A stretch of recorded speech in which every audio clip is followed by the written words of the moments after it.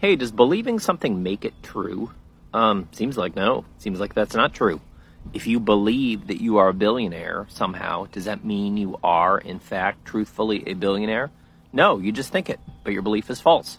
If somebody believes that you are in prison, confidently believes that you are in prison, does that mean that you are in prison? No, their belief is false. So there's a difference between what people believe and what is true, or what is factual. This seems pretty obvious, but people sometimes seem to deny this when they think about ethical issues. Sometimes people say things along the lines of, well, if you believe that doing this is right, then it is right.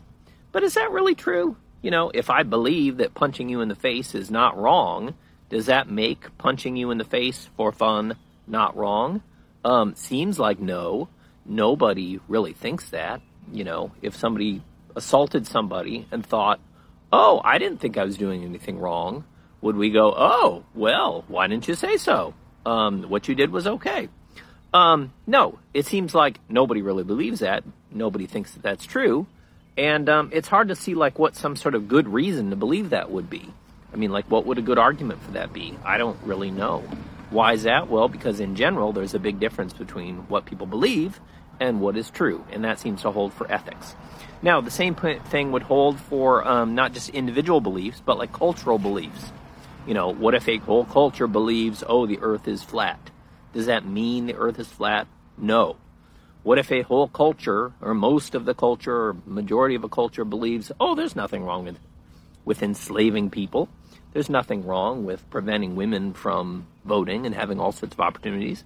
Does that mean that that is true? No. Again, whole cultures can be mistaken in various ways. They're not perfect.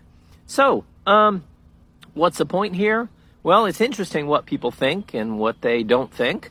But the fact that somebody or some groups of people believe something doesn't necessarily mean it's true.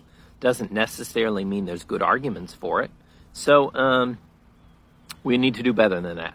So if you talk that way, you might want to stop talking that way.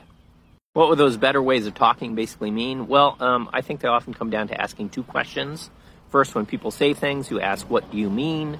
You try to figure out, understand them, understand what they're saying, and then ask, why think that? What are your reasons? And you can learn some things about arguments to try to figure out, well, what makes arguments good, what makes them bad, and how to identify good and bad arguments.